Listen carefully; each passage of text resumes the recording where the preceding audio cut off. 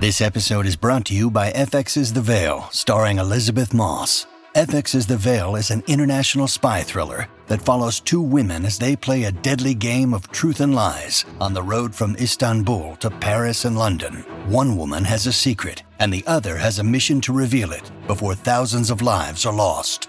FX's The Veil, now streaming, only on Hulu. This episode contains discussion about explicit content that's not appropriate for young ears. Welcome to Mom and Dad Are Fighting, Slate's parenting podcast for Monday, September 25th, the Banned Books edition. I'm Jamila Lemieux, a writer, contributor to Slate's Care and Feeding parenting column, and mom to Naima, who's 10, and we live in Los Angeles.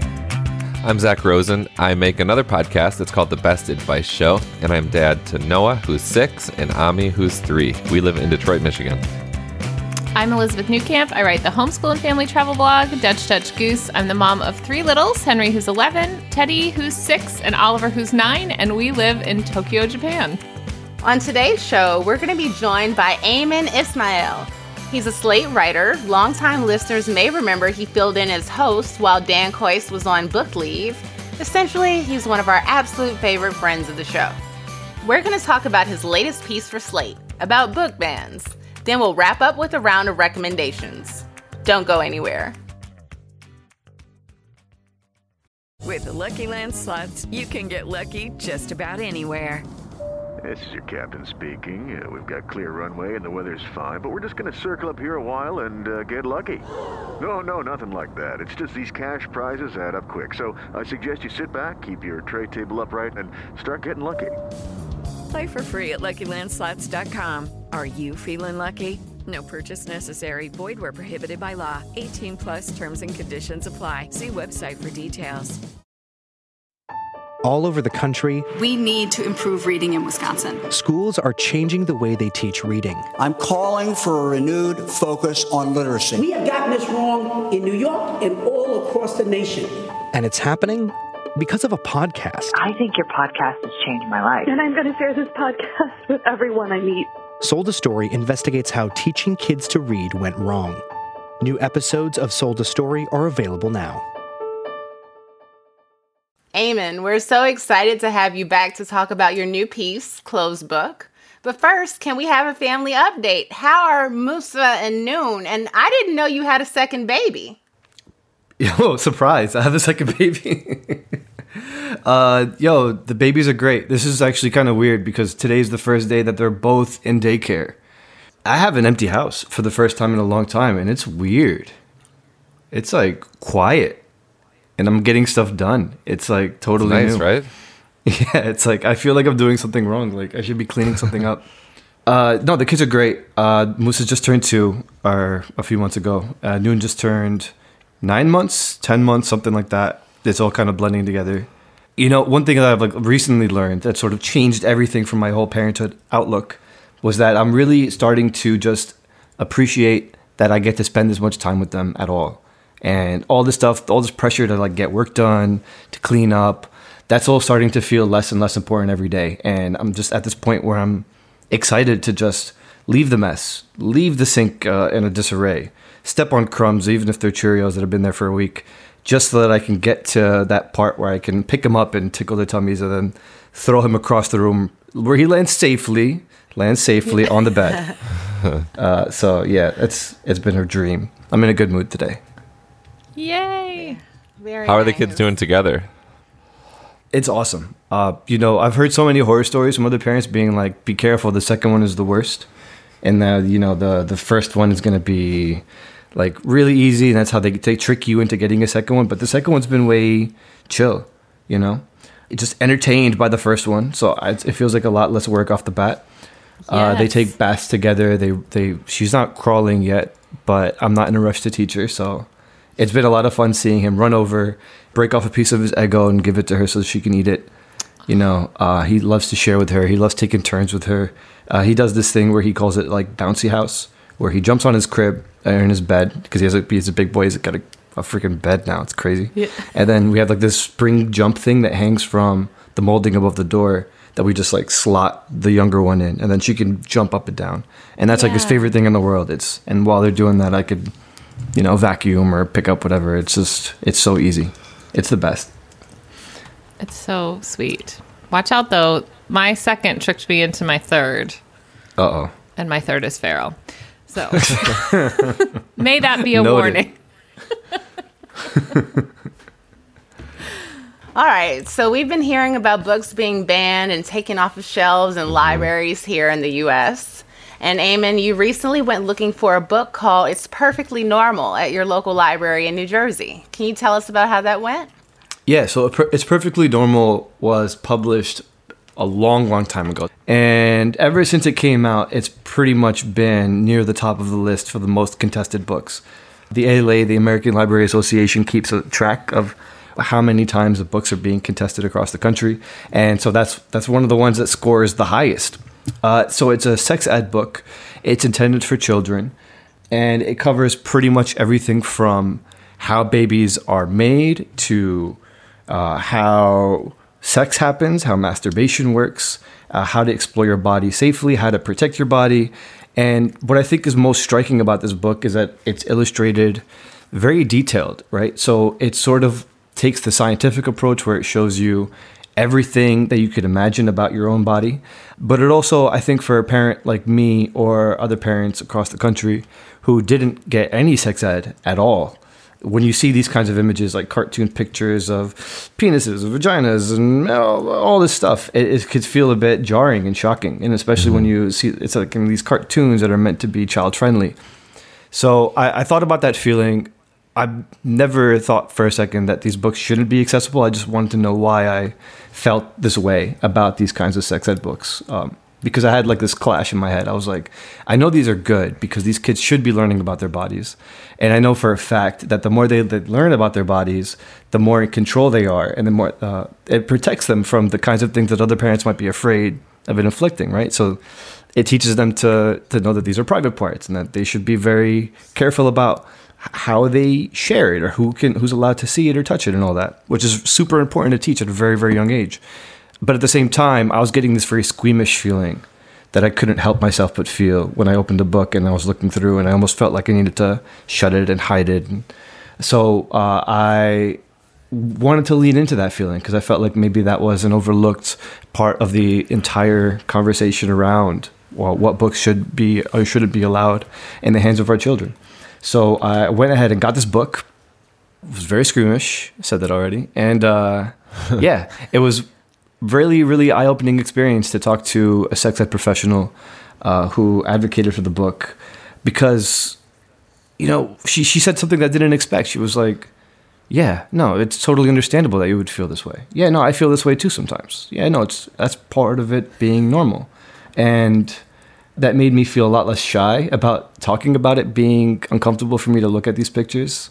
And it taught me a lot about why, like, the consequences of me not having a proper sex ed when I was a kid, for growing up in an uber conservative family where we just didn't talk about this stuff at all. And in fact, if like anything was gestured, even if there was like a kissing scene in a movie, that was like my parents' cue to turn it off. So I was really glad to write the piece. I learned a lot about myself in the process, and I'm really happy that I've been getting tons of emails from people saying that they're excited about the piece, that they were interrogating feelings that they didn't have, they didn't know that they had before, and I'm really happy about the way it turned out.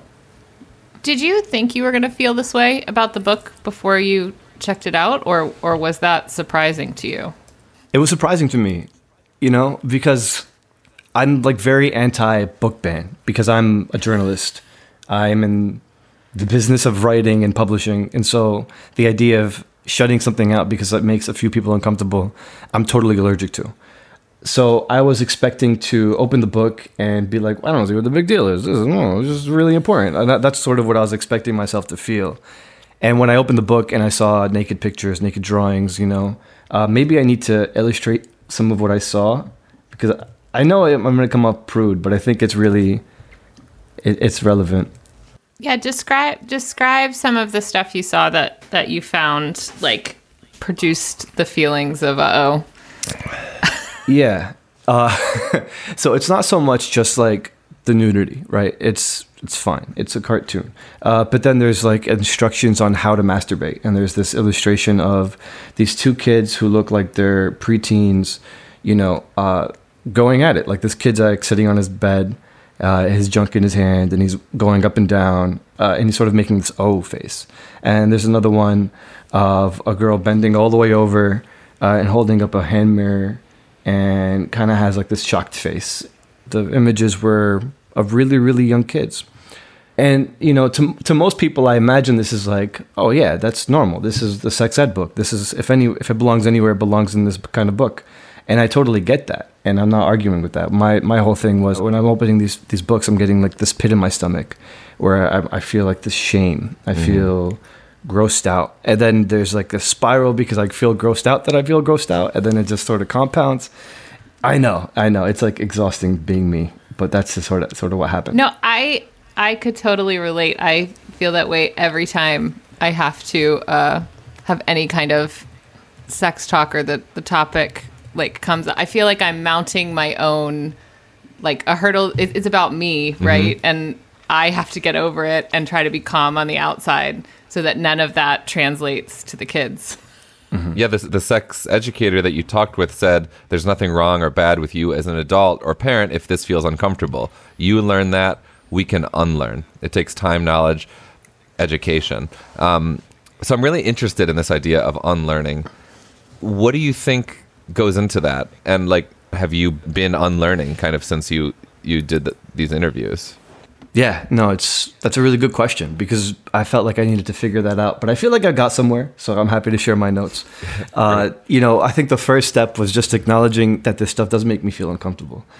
Like that moment where I told myself it was okay to feel that feeling, and that in fact maybe it's even worth investigating and getting the book in my own hands to see why I might be feeling that way. That was the first step. And then once I talked to the sex educator who was talking to me about this maybe being a consequence of me not having any kind of sex ed, she sort of guessed it. I didn't even tell her that was the case. She was like, you sound like someone who didn't have any sex ed at all. What was your experience? And I was like, nada, nothing, zitch. That was it. So that to me was an eye-opening moment.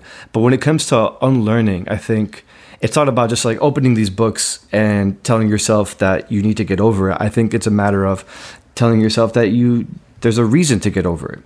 Right? You need to put the feelings of your kids, the desire to teach them better than what you learned ahead of how you're feeling so that you can continue to dig deeper. It's not a process that I'm at the end of. I don't think I still feel comfortable looking at that kind of stuff if you were to put it in front of me right now. Please don't. But at the same time, I think if I were to just prioritize the goal of teaching my kid to be in control of both of their bodies, to be in control of them, of their own autonomy, and to know what is and isn't allowed when it comes to their own bodies. All that to me feels way, way more important than these like really sudden and quick feelings of squeamishness. What's been easier than trying to just unlearn everything that I've learned since I was a kid has been just trying to prioritize and tell myself that this is something that's bigger than how I feel.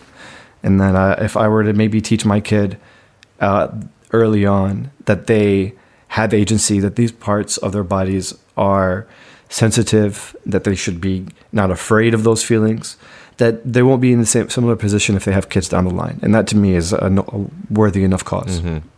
One of the experts you talked to, Dr. Carnegie, suggested that you shift your focus from control to influence. Can you elaborate on what this shift means to you and how it might benefit both you and your kids in the long run? Yeah. So this was a funny moment in the interview because in my mind when she said that, I was like, no, I can control my kids. These are my kids. They're my responsibility. But as she continued to go on, I sort of knew what she was getting at, right? She's getting at the idea that we aren't the one influence in our kids' gigantic, massive lives. Even if we wanted to, it would be impossible. We would have to raise our kids like Harry Potter, just like stick them in the cupboard, which I would not recommend, by the way. That's probably a human rights violation. So what I would say is that there are some aspects that I think we should try to instill in our kids. Like these, for example, I don't want my kid ever eating pork. I want him to understand that there's like certain religious obligations, family obligations. There's some things that set him apart from other kids. And so the idea that I can ever protect him from pork forever seems asinine, especially since we just went to a baseball game. But at the same time, I'm sort of taking a similar approach to sex ed, where it's like, when I put it in that terms, it made more sense that I can teach them to know what to do when they're put in those kinds of circumstances versus trying to insulate them and keep them from experiencing things that I know that they're going to experience. That, and also we're in the freaking internet age, right? So when it comes to the argument that many of the parents on the pro-ban side are making, is that they want to protect their kids from losing their innocence.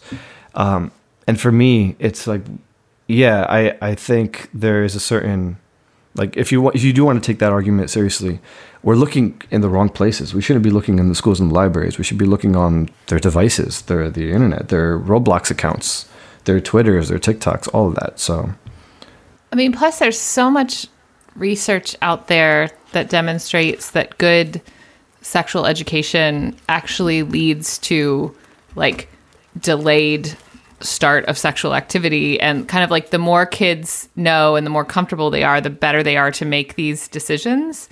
So I'm always blown away by this idea. And I think fundamentally kind of what changed, like why I needed to approach it differently was like, oh, listen, actually, the more we talk about this, the better they do. It's not like, well, if we don't tell them anything, kids just won't figure it out. It's like, no, they go out searching for this information.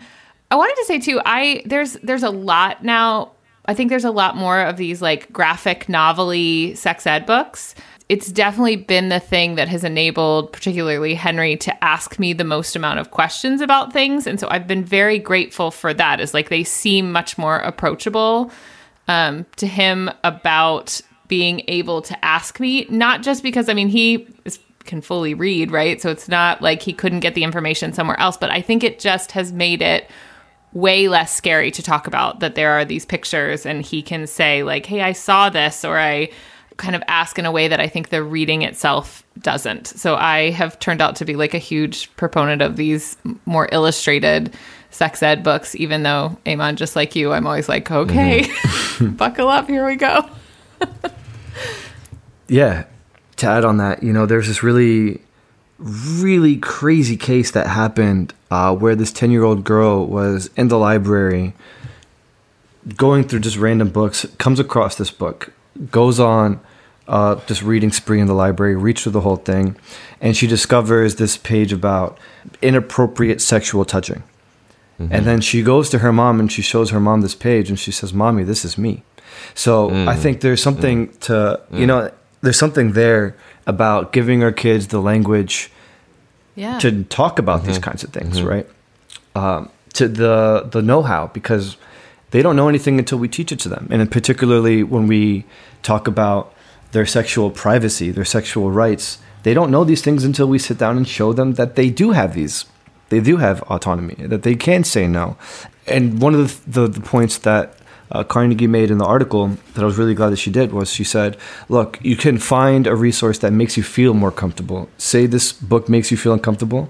We're not glued to this book. You don't have to use this particular book. Find something that does work for you, that makes it easier for you to talk about sex with your kids.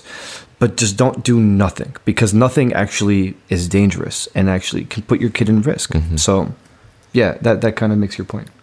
I was stunned by that stat you cite from the American Library Association. Just last year, there were over 2,500 titles challenged, which was up 38% from a year before. I mean, that's over 2,500 books folks have issues with. Have you... I mean, I think it speaks to the bubble I'm in here in Detroit. Like, I am not interacting with people who are submitting titles to their local library. Have you done any interviews with folks who are like earnestly, reading books and trying to get them banned? Yeah, I have. So about a year and a half ago, I was interested in this idea of, I called it the book banning influencer. Uh-huh. The kind of mom who's posting these lists on Facebook of books that not just that she wants to contest, but she wants other moms or other parents in other zip codes across the country to also contest at their own libraries and schools. And I first noticed it on this Facebook group called Safe Library Books for Kids, Arkansas, where it was kind of stylish, right? This person seemed to have a background in graphic design and was going through and making reviews on which books had which content, mostly LGBT books, no surprise there, but anything to do with, sex in general. So there were heterosexual, but mostly LGBT books that she had a problem with. But she was also sharing instructions on how to issue FOIA requests, on how to contest books in libraries and in schools, instructions on how to present your case at the school library boards. And this was before I got that too invested in like looking for Moms for Liberty. But this to me felt like, whoa, it could start something like a grassroots, but this is certainly expanding to something bigger than that. And the more I stayed on this group, the more I realized that half the people in this Arkansas library group or library Facebook group weren't even in Arkansas. Some of them were from Maine. Some of them were from Canada. Some of them were from, I think I found one person from Germany. And these are all people who are kind of jumping into the rhetoric against particular books, trying to get engaged with these other people who are way out of their zip code and trying to give them instructions and tips on how to contest these books. So no, it's not surprising that the numbers are up. I'm surprised that it's not even higher than that. What is alarming is that a lot of times these parents haven't even come into contact with these books. They're just filling out the forms. They have the screenshots that show the sections that they do want to contest. And a lot of these libraries, I spoke to librarians too, are not equipped to handle those kinds of requests en masse, because every one of these requests, in some cases, will trigger a review where they need to sit down and read the entire book from front to back, because they don't just ban books based off of certain selections. They need to read the book from front to back and then sit down and have a debate as to whether or not this violates the library's terms or the school library's terms. And in those cases, when you're filing contest forms for hundreds of books at the same time, it's impossible to sit down and read them that quick. And so I can really feel for the people who are or have been working overtime trying to, I don't want to call them a horde because these are like actual people, but it's just this unbelievable number of contested forms being filled out, and it's just, I can't imagine being on the other end of that, having to be the face of your library or be the face of your school board and having to tell parents, look, we hear you, this section might offend you, but we're not just going to pull it from the shelves. And these parents taking it to mean, oh, well, you're not going to do everything you can to protect their kids from being exposed to this stuff. I did also speak to other parents, who talked to me under the condition of anonymity because they were afraid that they would be thrown into like this political hellstorm because they're afraid of getting canceled or whatever.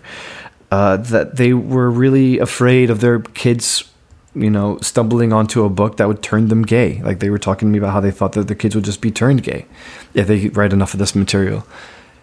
And a lot of it has just been politicized. It's hard for people to see the other side as people when they call them groomers and pedophiles, and it's just the worst thing ever when we're talking about books, because these books are just sitting there on the shelves, and at the same time it's just become this political lightning rod that is actually moving voters away from either party that they support. It's just become this entire gigantic booger that's been begging to get plucked. And it's just sitting there, and it's not going to go away, and it's getting bigger. That's parent lingo. I feel comfortable talking to you guys about boogers. Absolutely, welcome here. Well, that is a great place to wrap.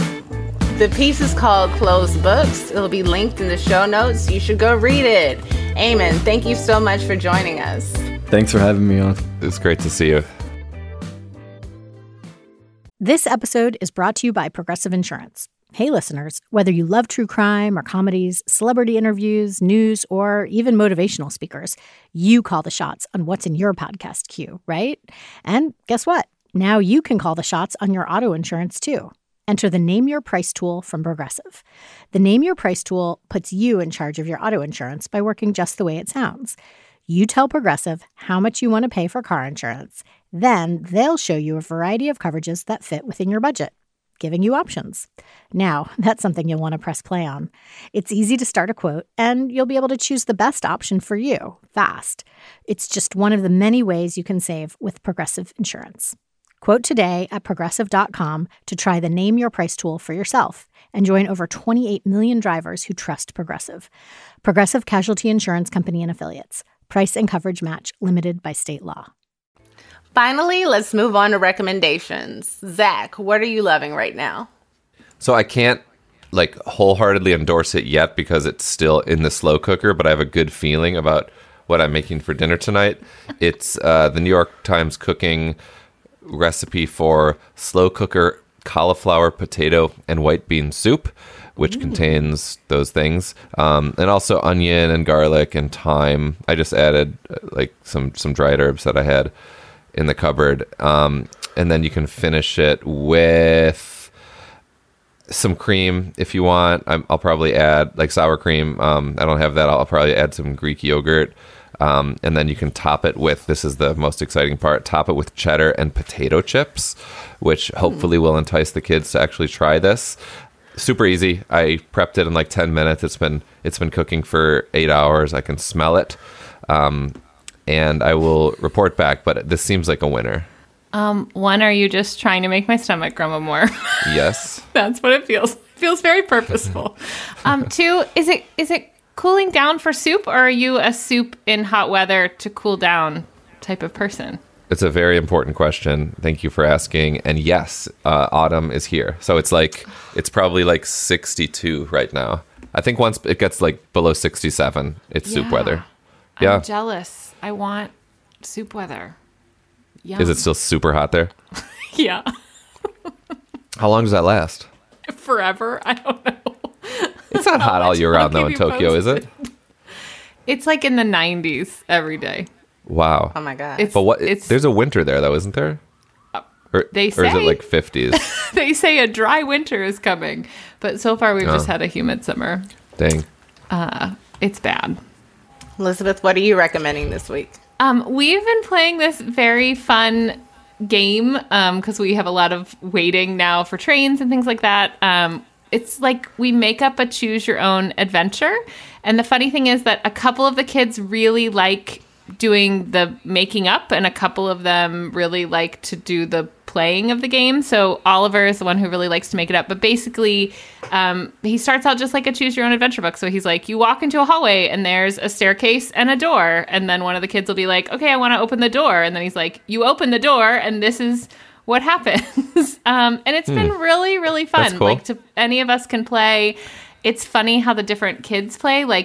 Teddy loves to ask, is there anything I can pick up? Is there anything else in the room, right? Which lets Oliver be really super creative. And it's just kind of fun because they're not, because it's not like a book when there are endless possibilities, some of which are completely ridiculous. And it also just lets us come up with it without kind of a plan. So we'll be okay, 1 more minute to the train. So then he kind of has to wrap it up with all the different things he's had us picking up and things like that around. It's just been really fun. I know people are always asking what can they do waiting or in the car, and you need nothing except a little imagination. So play your own, choose your own adventure game. That's great. Wait, to clarify, there's just one author and the other people are just asking questions? Yeah, deciding what you're going to do and asking what else is in the room. I mean, you could hand it off to someone, right? There are no rules. But we tend to be one person likes to be the creator of the world. And there can be objects escape roomy. There can be, ours tend to just be different things happen between different doors, but sometimes you needed an object from a previous room. You'll get to a locked door, but 3 rooms ago there was a key kind of thing. Fun. Very cool. Yeah, it's been really fun. It's great. Super cool. What do you got, Jamila? Do you guys play the New York Times daily games like Wordle and the mini crossword? Shira does. I'm a big Wordle fan. I play Wordle and the mini pretty much every day, and they've got a new game called Connections. It gives you 16 words, and you have to group them into 4 categories. But it is way trickier than it sounds. The words are all related to each other in some way, and you have to figure out how. But some of your immediate assumptions about how the words go together will be wrong. I haven't gotten it correct for the last 2 days, but I'm obsessed with it. It's a lot of fun.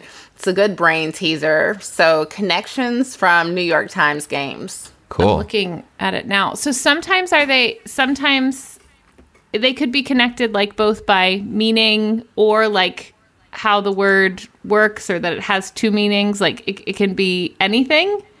It could be anything. Okay. You know, it could be just meaning. It could be these are names of shows or names of airlines or traits associated with cowboys. I see today's. I don't even know where to start, but I'm going to try it after this. It's a lot of fun. So is this now like your primary game, or do you still play all the other ones too? I have a routine. I do all 3, usually with my coffee in the morning. I do Wordle, then I do the mini, then I do Connections. Mm-hmm. I'll tell Shira about it. And that's our show. Please subscribe, leave a rating and review, and tell your friends. If you have a question or topic you want us to address, email us at momanddad@slate.com. This episode of Mom and Dad Are Fighting is produced by Rosemary Belston and Mara Curry. Shasha Leonard is the voice of our listeners. Alicia Montgomery is VP of Slate Audio. For Zach Rosen, Elizabeth Newcamp, I'm Jamila Lemieux. Thanks for listening. Lucky Land Casino, asking people, what's the weirdest place you've gotten lucky? Lucky? In line at the deli, I guess? Aha, in my dentist's office. More than once, actually. Do I have to say? Yes, you do. In the car before my kids' PTA meeting. Really? Yes. Excuse me, what's the weirdest place you've gotten lucky? I never win and tell. Well, there you have it. You can get lucky anywhere, playing at LuckyLandSlots.com. Play for free right now. Are you feeling lucky? No purchase necessary. Void where prohibited by law. 18+. Terms and conditions apply. See website for details.